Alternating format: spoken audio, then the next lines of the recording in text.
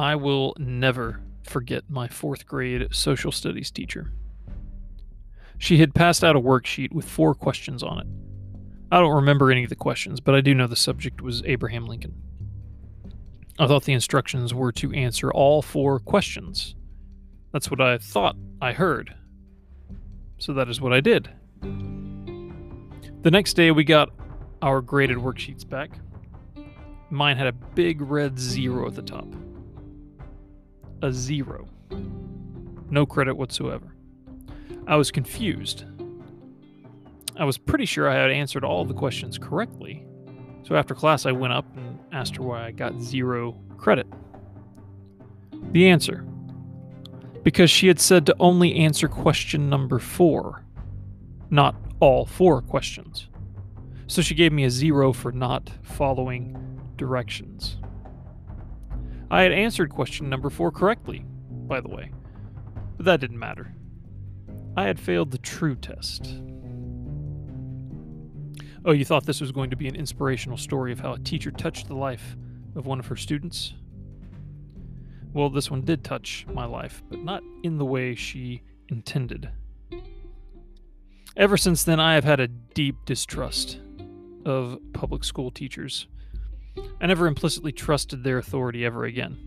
If they wanted my respect, they had to earn it. Very few did. Made the good ones stand out all the more. But my default assumption has been that they are vindictive government agents of compliance and mediocrity, more concerned with test-taking and obedience than actual education. Again, very few have ever dissuaded me from this notion. I can literally count them on one hand. Don't be like this petty, vindictive teacher.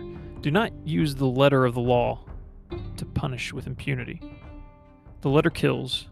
It certainly killed any respect I had for her. When you're dealing with your children, you should encourage them to obey the spirit of the law. If you know they have tried to do that, then the letter of the law doesn't matter so much. Give them some credit. The point of a curfew, for example, is for the safety and well-being of the child and to ensure a father's peace of mind, so he knows what's going on where they are.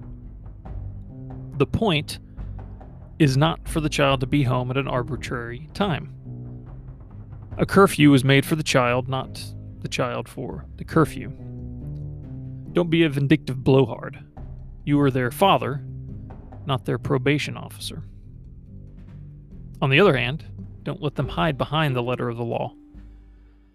If you tell them to apologize, and they say, "I'm sorry," as if they are wielding the phrase like an axe, about to chop wood, they are not really apologizing.